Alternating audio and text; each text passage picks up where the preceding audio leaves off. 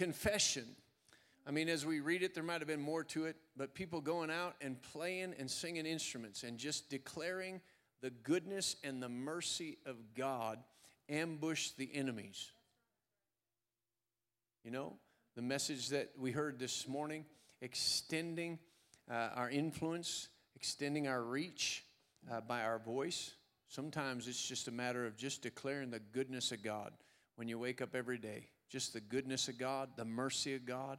The mercy and the compassion of God is new every morning because God's faithful.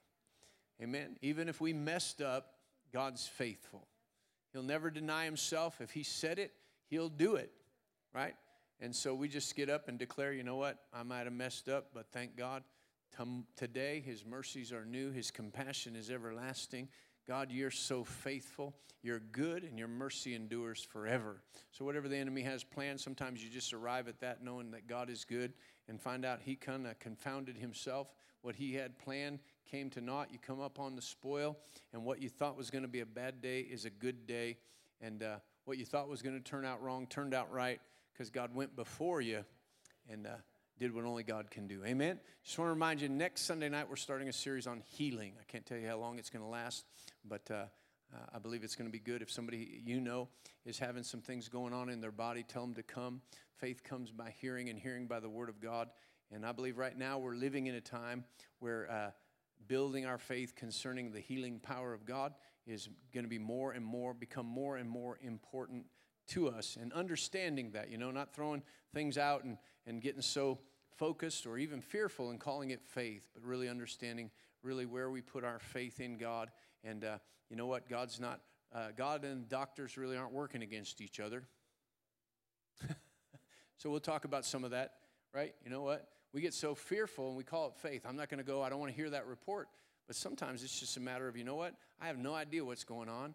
Somebody locates it, you focus your faith, all of a sudden things come together. But in that place of not knowing and fear, you're not operating in the faith of God. So we hope to answer some questions through this series, get your faith built up. So you know what? You're not afraid of anything. You just know we're led by the Spirit of God. We, by faith, tap into the power of God that's present. And I believe we're just going to see some powerful things happen for people here, but also it'll equip you to go out and minister faith and the power of God to other people that you know. Amen? Praise the Lord. Well, I don't want to take any more time. Praise the Lord. We're blessed to have Brother John with us. Initially, I mixed something up. I thought he was coming through and moving on Sunday, and so I said, well, come Sunday morning. But then through the office and everything, they had him already staying tonight, and so Tasha said, are you staying? He said, well, yeah, I'm staying. I said, well, man, then if you're staying, then just impart to us some more. Why don't you do Sunday night? So praise the Lord. We're glad that he's here. The things that he taught us this morning, I hope you put those in your heart, sending out those words ahead and extending your reach by your words. And praise the Lord. So I'm excited to find out what he has for us tonight. So open up your hearts, put your hands together, give a warm Glenwood Springs welcome once again to John Grunewald as he comes.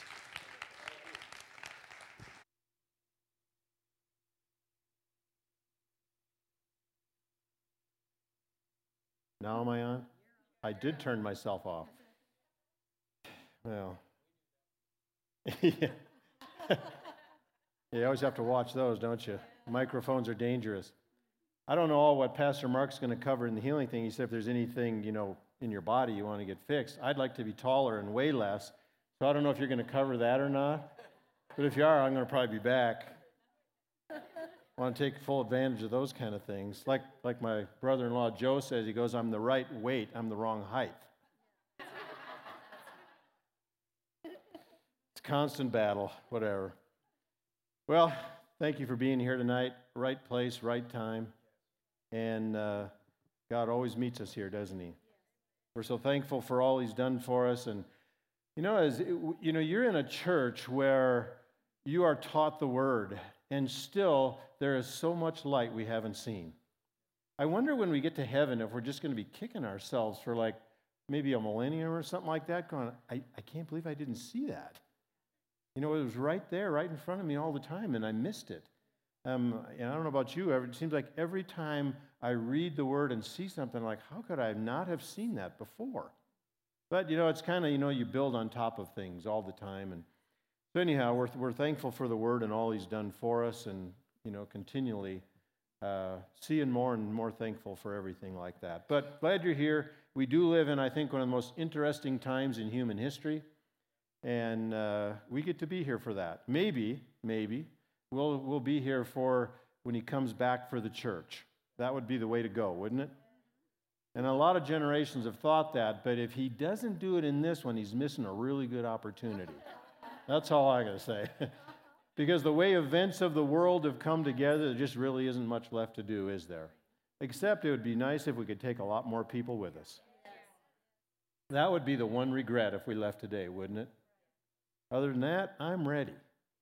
But a lot of other people aren't ready, and it's not all about me, which is kind of a sad thing to learn sometimes, right? But it's true. Well, anyhow, I'm not going to do a part 2 from this morning. That was a reminder message, and I'll just leave that one where it was. But I would, so tonight we're going to, maybe a title is just Build the Church, and a subtitle under that is The Command of Discipleship. And I spend a lot of time nowadays working with leaders and teams, all over the world, but especially in our Europe, Africa, Middle East zone. And it was not something that I really saw doing years ago. As I said this morning, my personality really wasn't the kind that wanted to stand in front of people ever. And that was part of God's will, and so you can either obey or disobey. That's the choice there. And that means you have to grow and develop. And you know where you grow the most? At the edge or beyond your comfort zone. Everybody's got a comfort zone. Mine used to be about that big. And, so you have to get out there and you have to take some steps. And for me, I could do the administration of a ministry or a church with my hands tied behind my back. I did that kind of thing. But then when the time came where I had to go from sitting there to stepping up here, that was scary for me. And like I said, only about 10,000 times, and I got kind of comfortable with it. So, if that's what you're called to, and you've kind of got an introvert personality, just keep doing it, and eventually it kind of gets okay. But the other part of that is I didn't ever want to lead anything. That was never something I desired or cared about. I'm by nature a team player. And now we certainly work in teams today. That's the teams are kind of the fundamental building block of any successful organization. But I could see what God was doing over time, and it scared me again. It put me on the edge of my comfort zone or beyond. And it forced me to grow or quit. It was one or the other again. And I decided I would grow, and I probably spent a 7-year period quite a few years ago where I had to invest a lot in me to grow as a leader. I spent a lot of money, a lot of time, and this is while we were doing all the other things, but it was something that I knew that if I didn't do it, it was going to cost us in the organization a lot. So I had to grow. So today I spend more time working with our leaders and our teams than I do teaching school like I did for so many years. We pastored, had the Bible schools, and flying around and teaching at the other schools, and I don't do as much of that teaching anymore. The other part that I do is more of our expansion, especially into Eastern Europe. We had prayed and prayed and prayed about Eastern Europe for years. And it was just like every time we wanted to go do something there, it was like God was just kind of standing there going, not yet. And we're like, well, time's getting short. We got to do something. And one morning when we were praying as a team in Germany, this is quite a few years ago now, I heard on the inside the Holy Spirit say, now you can go anywhere from the Baltics to the Balkans. Now that would be a strange saying if you weren't familiar with that part of the world, right? But so all the way from places like Latvia, Lithuania, Estonia, all the way down to Albania, Croatia, those kind of places. And that kind of then covered that whole swath we've been praying about. So I was like, thank God, we have the freedom now to go do that. Well, even after that, it's taken us years to really get in there and, to make the kind of contacts we needed and work with people. Sometimes people ask me, if you were doing it all over again, would you do anything different? Yeah, a lot. A lot I would do different, right? You look back and you go, God, I can't believe I was that stupid, or why anybody even came along with us. We used to do so much alone. And now we don't go anywhere and start anything until we build teams first. And if that takes us a year or 2 years or 3 years, then we don't start anything until we do that. We don't do it based on the calendar. We kind of have markers along the way on things that need to happen before we can start, so that we can start successfully.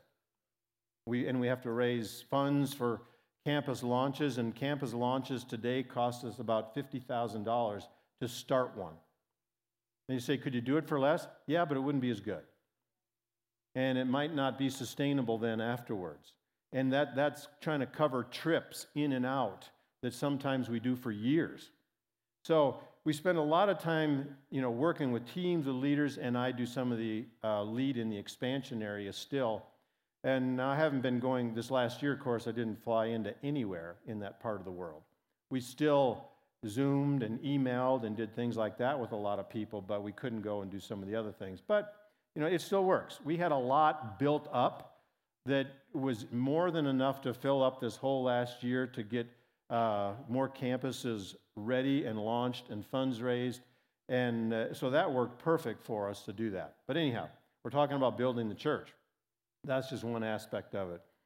And so, a couple of questions. You don't have to answer them out loud, by the way. Can the church be built without more or better leadership? Can the church be built without more and better teams? And without both, can discipleship happen as it was designed in the Bible? So let's go to our Bibles, Matthew chapter 16. We talked about these scriptures this morning. I won't go all through that again, but since it's a separate service, I'll just mention something. As Jesus was with his disciples, he asked them a couple of questions. The second one was, who do you say that I am? And he wanted to see if they'd done the math with the scriptures they knew and watching him, observing him, being with him. And Peter speaks up and says, you are the Christ, the Son of the living God. And he said, you got that by revelation, not because somebody told you. And he said, kind of changed Peter's name, and he said, and on this rock, not Peter's name, of course, we have to explain that all the time in Europe, especially in the Catholic nations, because they still think that the church was built on Peter. And it's built on the revelation that he is the Christ. That's the only thing that makes sense, right? So we gently bring that point across, so that people can follow that. And that's a big deal to a lot of people because that's been so ingrained in them. So he said, I will build my church and the gates of hell will not prevail against it.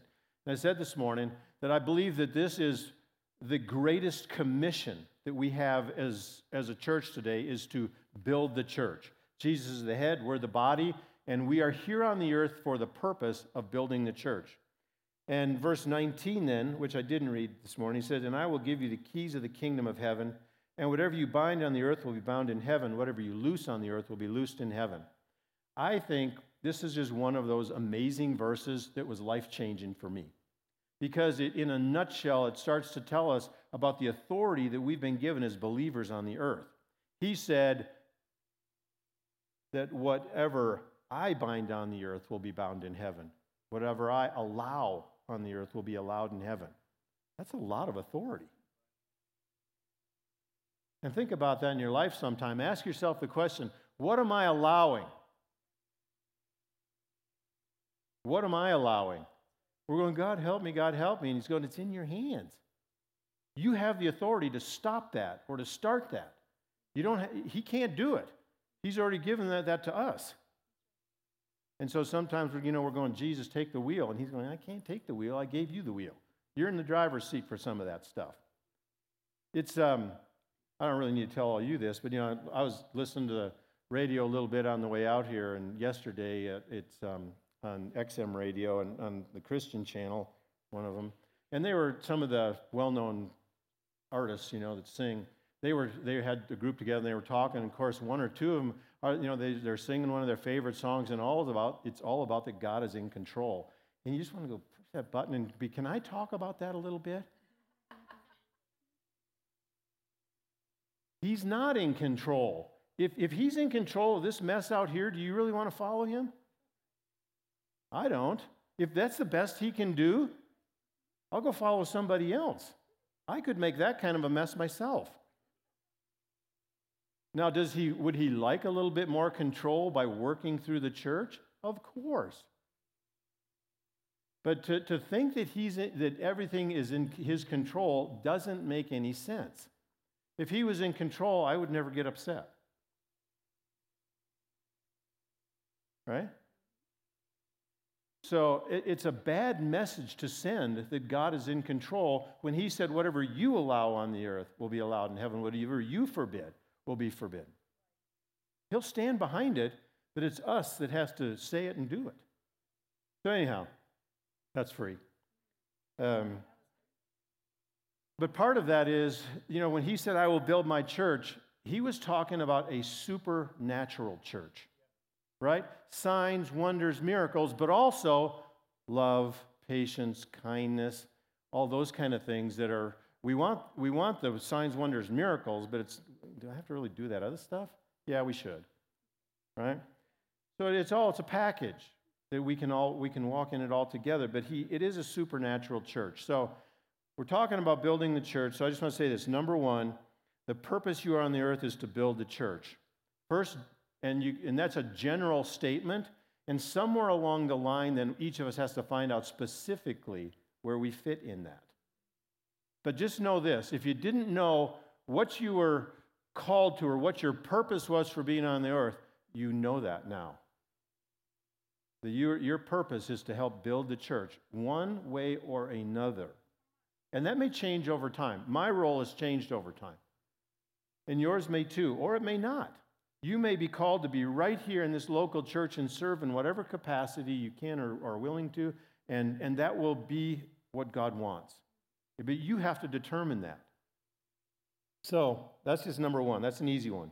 But I'll just say number two, because it fit with those scriptures, that Jesus gave the church authority to carry out his purposes on the earth. You and I have that authority. Whatever he wanted done is going to be done through us, not in spite of us. How would you like to be God and work through us? Holy cow. So turn to Proverbs. Well, you can turn this. I'm going to read this in the Passion Translation, so maybe it'll just be up on the screen. Proverbs 24, verses 3 through 6.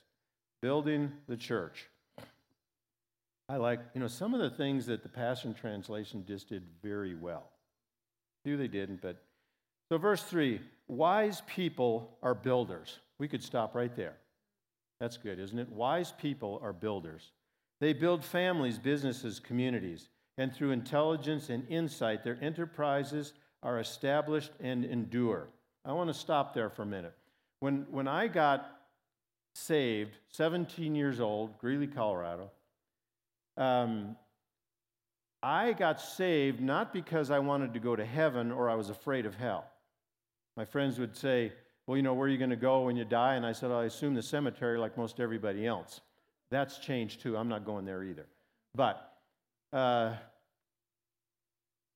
they'd ask those kind of questions, and I said, I don't believe in heaven or hell. I don't care.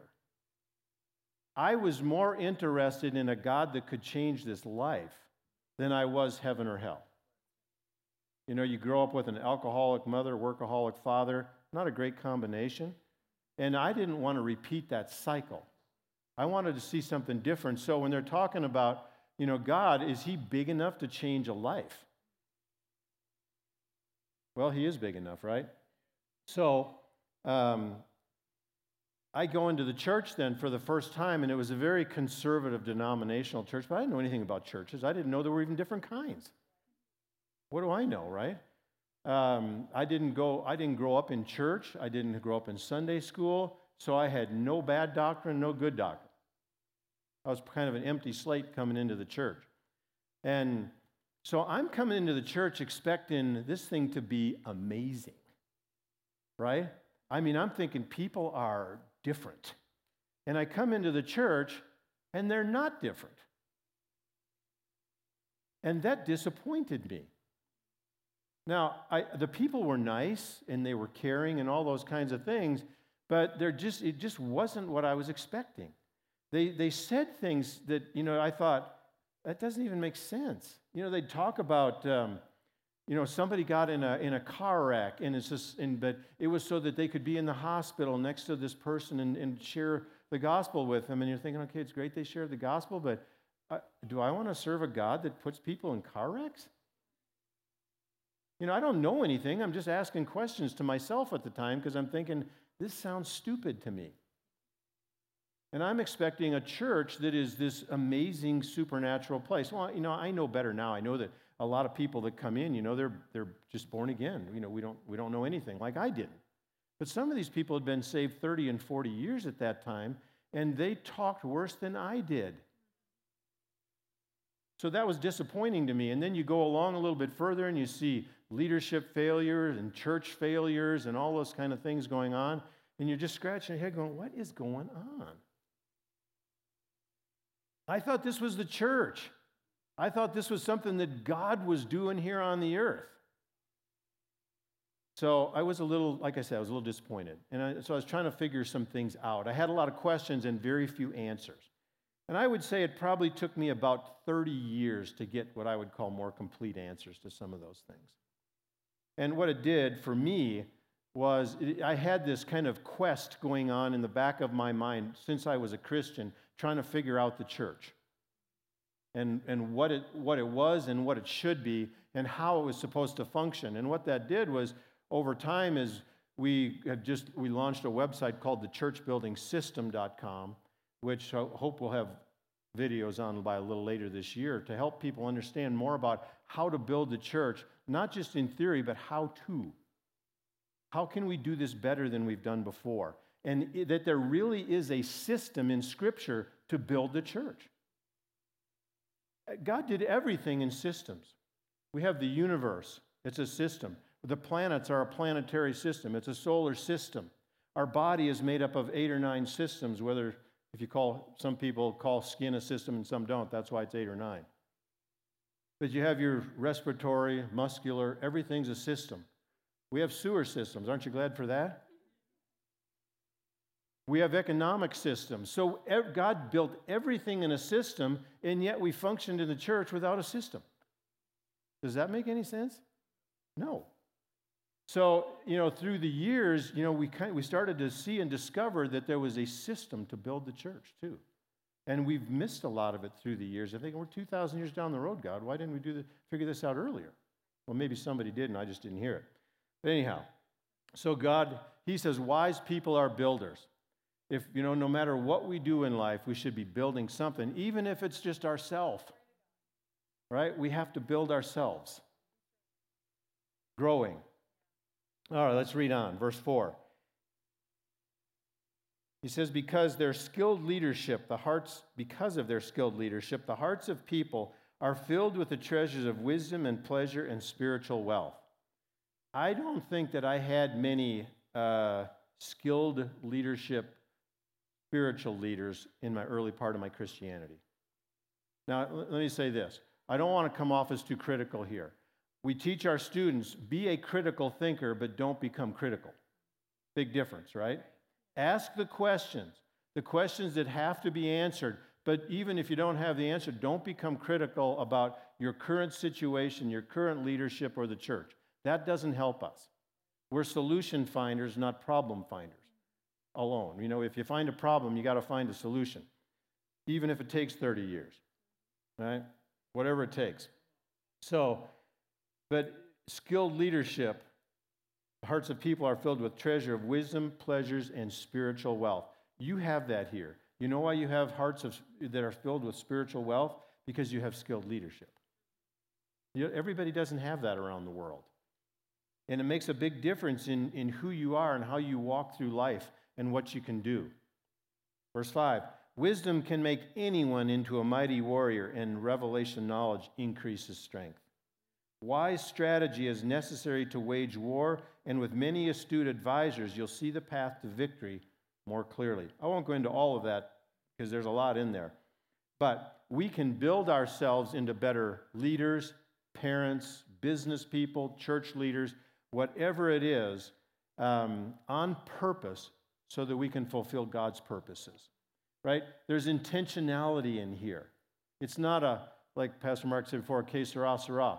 It's not, we're just not going to float through life and we'll just see how it turns out. No, intentionally building and growing ourselves and others so that the church becomes what it should be. This supernatural church, this body that is the light that goes out into the communities. When I was a teenager, and when we moved to Greeley when I was 15, my particular class had a lot of Christians in it, and so they were those portable lights, the Lucnos, right? The lamps. And I don't know how bright they were compared to others, but they were very bright compared to me. And they shared the gospel with me. So it doesn't matter your age, right, or anything, just be the light that you can be at the time. Anyhow, when I was 15, really before we moved to Colorado, I had come to 3 conclusions in life. I was unsaved and 15, so give me a break when you hear them, all right? But here's what they were. Now, we lived in this amazing place out on a lake in Wisconsin. We had a 16,000 square foot house on a lake and no neighbors, really.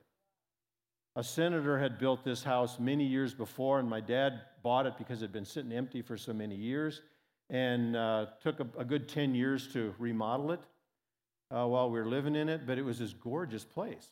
So it wasn't that we didn't have things and have money. We did. My dad made money. But so my first conclusion was that money in and of itself will never make you happy. Right? We had a great place to live, and I'd rather live somewhere else with some love. My second conclusion was don't get married and ruin someone's life. And number 3, don't have kids and ruin their lives on purpose. I have 5 sisters, and I'm number 5 of 6. I was the first one in my family, as far as I could see, that got born again.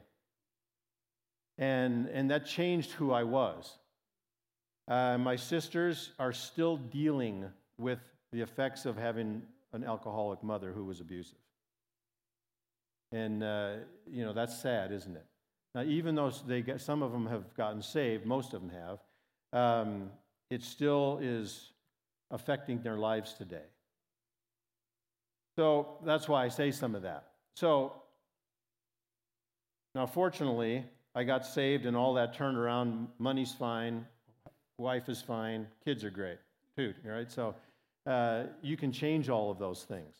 But my view had to change from the inside out for that to work. So I didn't realize at the time when I'd come to those conclusions that what I was doing was searching.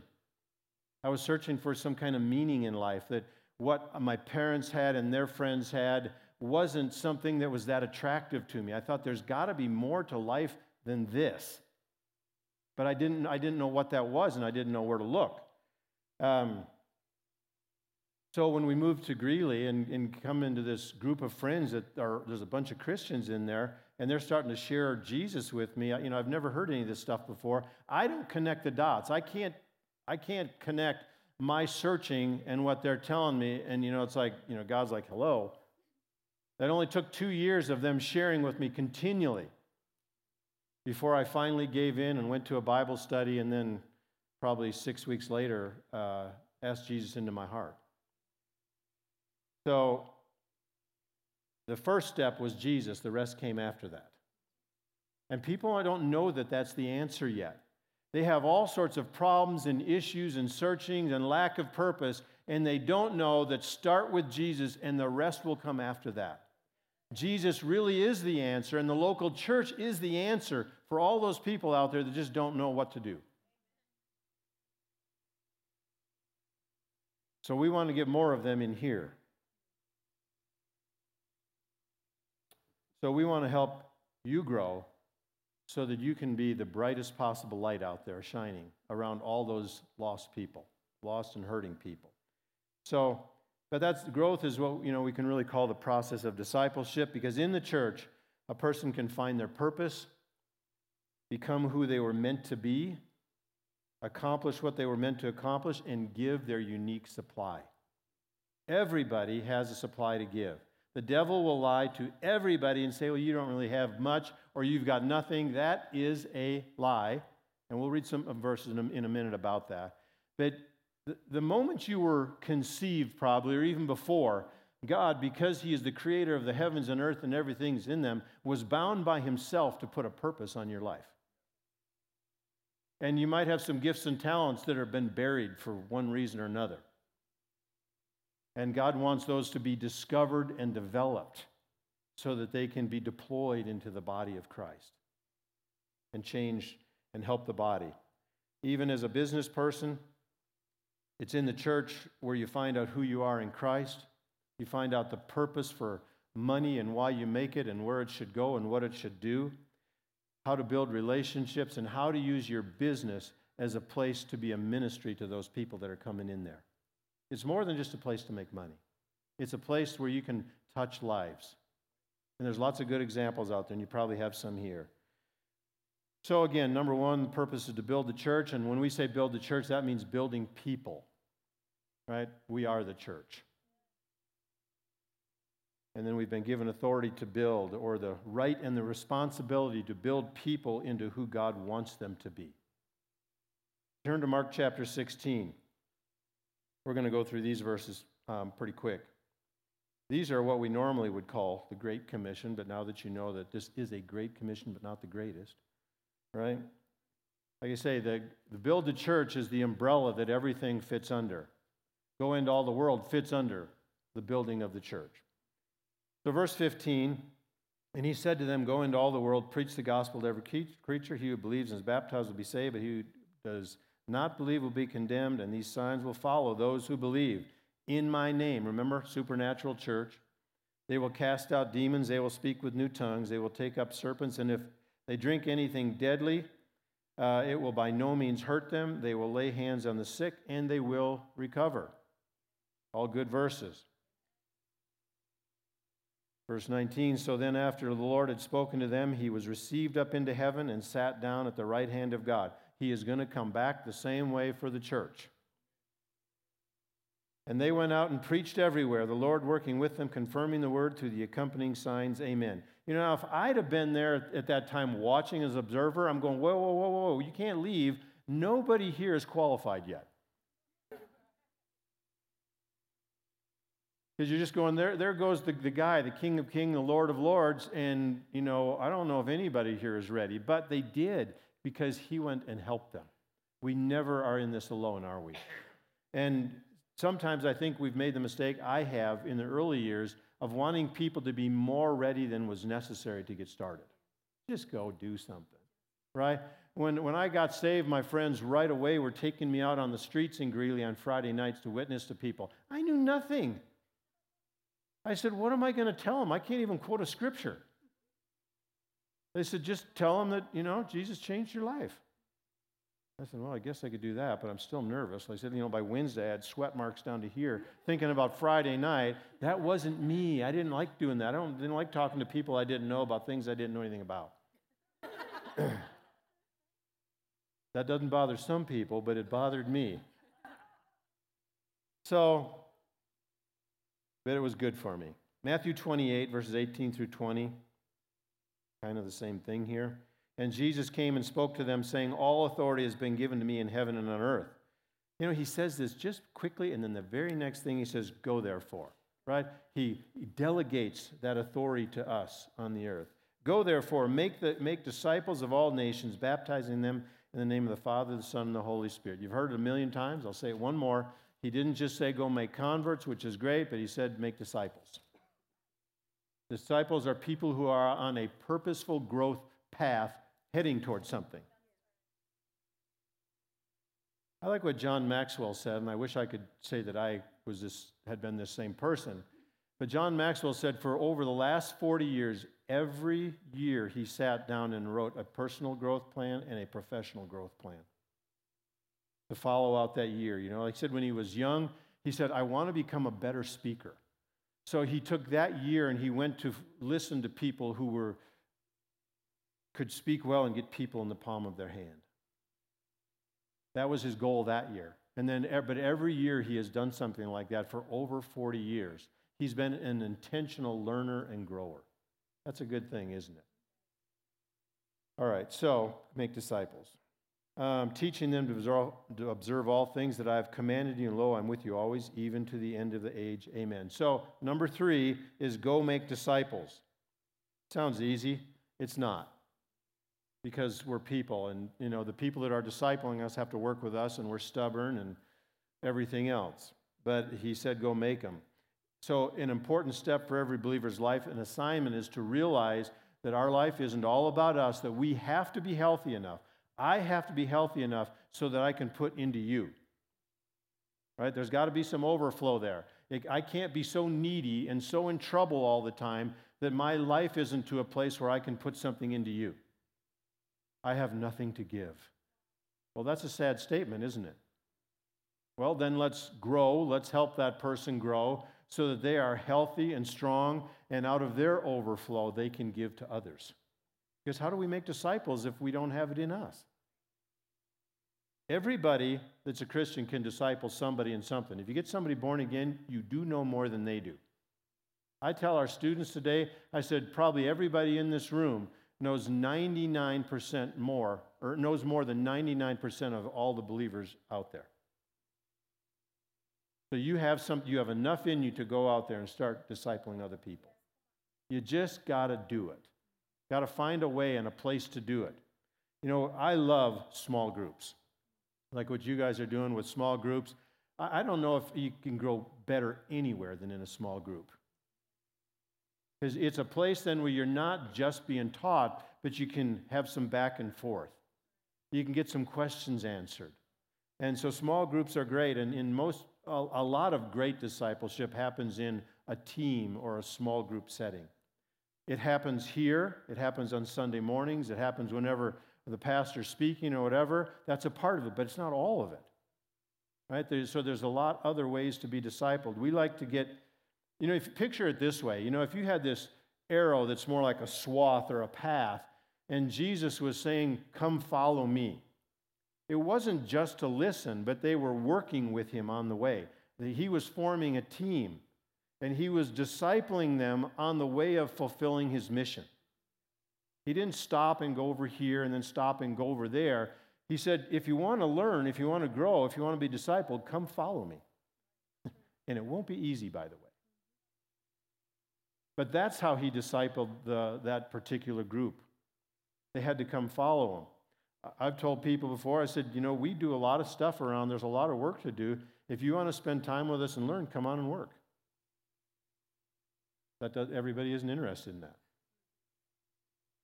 But that's the best way to do it, because that's discipleship in real time.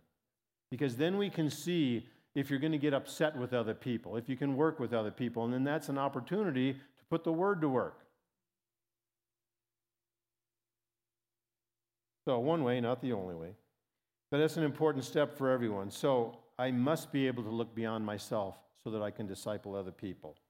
Years ago, we were in Southern California on one of our summer trips and at a stoplight and pull up to this light, and a young lady in a little car pulls up next to us, and big pink letters on the back window of her car says, "It really is all about me." And I said to Michelle, hey, check that out. I said, I wonder if she really believes that it is Southern California, or if this is a joke. Because if she believes that, it's not going to work out that way. You know why it's not all about her? Because everybody else thinks it's about them. They don't have time for her if it's about them. All right, Acts chapter 1, verse 8. I think these are all verses you've probably heard before. But we're just kind of walking through a little bit of a system here. It's kind of the outline of the system that God is using to build the church. Acts 1:8. But you will receive power when the Holy Spirit comes upon you, and you will be my witnesses, telling people about me everywhere, Jerusalem, throughout Judea, in Samaria, and to the ends of the earth. So we can say this. Number 4 then is we don't do it alone, spiritually or physically. He endued us with his very power to accomplish his will. I could say it this way. We were never meant to work alone. Working alone has a few advantages. Survival and productivity are not either of them. right? It's, two are better than one. And that's one of the reasons that we build teams, is because we don't want people working alone. Where is there a succession plan if you work alone? You're one and done. We don't want one and dones. We want things continue. We're talking about discipleship. Where's the discipleship if it's one? That doesn't work very well. So we were never meant to build alone in our own strength or in our own wisdom even. And that's where, with what we read in Proverbs there, a multitude of wisdom, there's counsel. Or in a multitude of counsel, there's wisdom. We need that from each other. You know what I found out? If I quit doing all the thinking and let other people help, we had a lot better ideas. They'd say, Pastor, what do you think? I'd say, well, what do you think? You're the one involved in that area. You tell me, what do you think we should do? And that doesn't mean that's exactly what we're going to do, but we're going to talk about it. But it's, I had to quit doing all the thinking. That was dysfunctional. So, and that was helping then people let God work through them. I always believed when I worked for other people that I had something to give, to offer. And so, why wouldn't we think other people do too? Right? He works through all of us. And it's good to help people discover how that works in them and through them as a team. So we have the Holy Spirit, we have each other. We were never meant to work alone. Alone is dangerous. You live in a state where, what do they tell you about hiking alone? Not a good idea most of the time, is it? So we shouldn't work that way either. So where building the church is concerned. Now, that doesn't mean that we just sit back and rely on just say, Lord, just you do it. I'm just here, I'm available. Well, no, it means I still have to work diligently to grow in skills, all of those kinds of things. I still need to study. It doesn't just happen, right? Let's go to Ephesians chapter 4.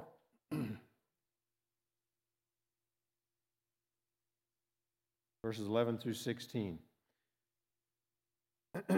Just after, it talks about here where Jesus is ascending. Again, it's kind of a pickup from some of the verses in Matthew and Mark that we read. And it says, and he himself gave some to be apostles, some prophets, some evangelists, and some pastors and teachers. I like to call these, sometimes Brother Hagin always called them the fivefold ministry. I don't really like that term personally. I like the spiritual leadership. We have, here's something that I came to a conclusion to some years ago, that we have kind of been good at raising spiritual ministers, but not many spiritual leaders. The body of Christ needs spiritual leaders, not just spiritual ministers. The difference is leaders raise up other people. That means they have to work with other people, because when it goes on down here and describes some things, it doesn't just say pastor, right? So we have been given spiritual leadership offices in the church. And what are they supposed to do? They're here. They were given to the body for the equipping of the saints, for the work of the ministry, for the edifying of the body of Christ. Which ones are those? All of them. Goes on, so till we all come to the unity of the faith and of the knowledge in the Son of God, to a perfect man, to the measure of the stature of the fullness of Christ. In other words, what's he talking about here? Equipping and growing up. That's part of our job, is to help the body be equipped for the work of the ministry and to grow up into what? The image of Christ. So we know what we're aiming for. Verse 14, that we should no longer be children. Wow. There's a verse we should get out to the body of Christ more. That we should no longer be children, because children have certain characteristics like being offended all the time, having drama, all of those kinds of things. Mature adults in Christ don't have all that, or shouldn't, right? Or else we located ourselves. No longer children, tossed to and fro and carried about with every wind of doctrine by the trickery of men and the cunning craftiness of deceitful plotting. There are still people out there trying to deceive you. And we have to be wise enough, smart enough, skilled enough to detect that. And just go, no, I'm not going to have anything to do with that. Verse 15, but speaking the truth in love may grow up in all things into him who is the head, Christ. And then, what's the result of this? Because even though the word isn't used in these verses, it's really describing the result or the path of discipleship. And then the end result is what? Verse 16, from whom the whole body, joined and knit together by what every joint supplies according to the effective working, by which every part does its share, causes growth in the body for the edifying of itself in love. I think Paul used too many words in that verse personally. I think it would have been a little easier if he just said when every member, discovers what their unique supply is, develops it, and gives that, then the body grows and is stronger. So that's the result of growing up in Christ, being equipped for the work of the ministry, that we are able to effectively give our supply. Maybe that'd be a good question to take home with us and answer. What is my supply? And again, we should say, what is my supply maybe at the moment? It may change over time, but what is my supply where building the church is concerned today?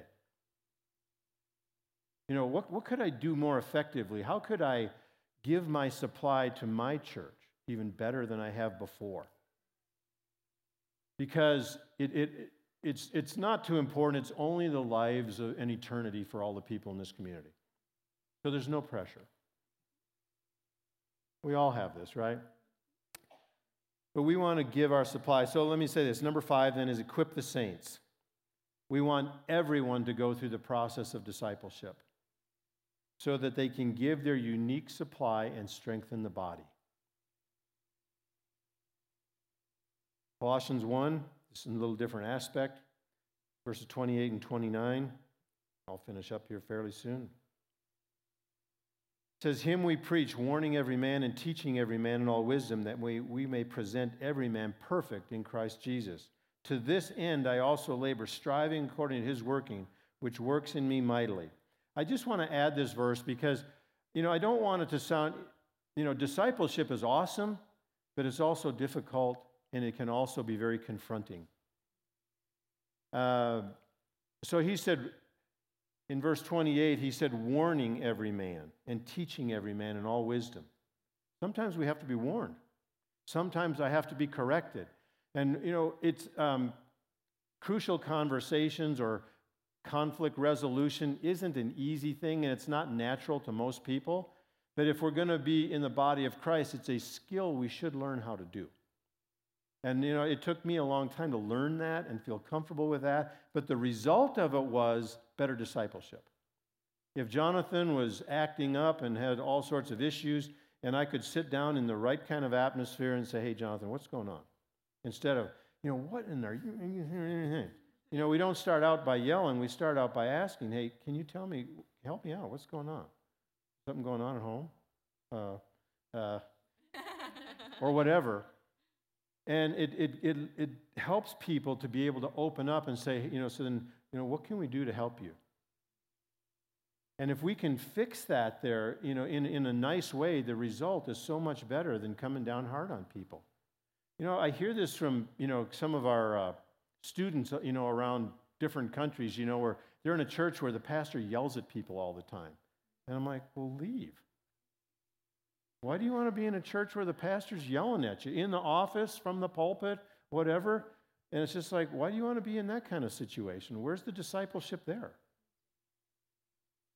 Now, there's not a lot of places to go, but still, you can't stay in those kind of situations long term without being damaged.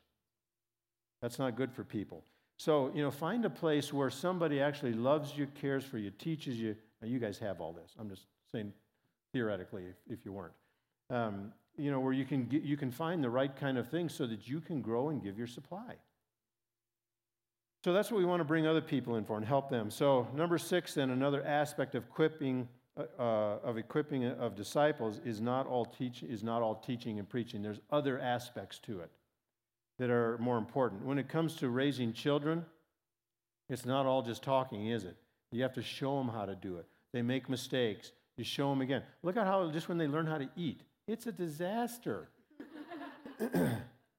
I mean, you want to do it for them until they don't make such a big mess so you don't have to clean it up. But they don't learn that way. Yeah, so learning to eat is messy. Learning to do a lot of things is messy. But you have to let people do it. And then you have to be there to help them and clean up the mess for a while until they can do it without making a mess.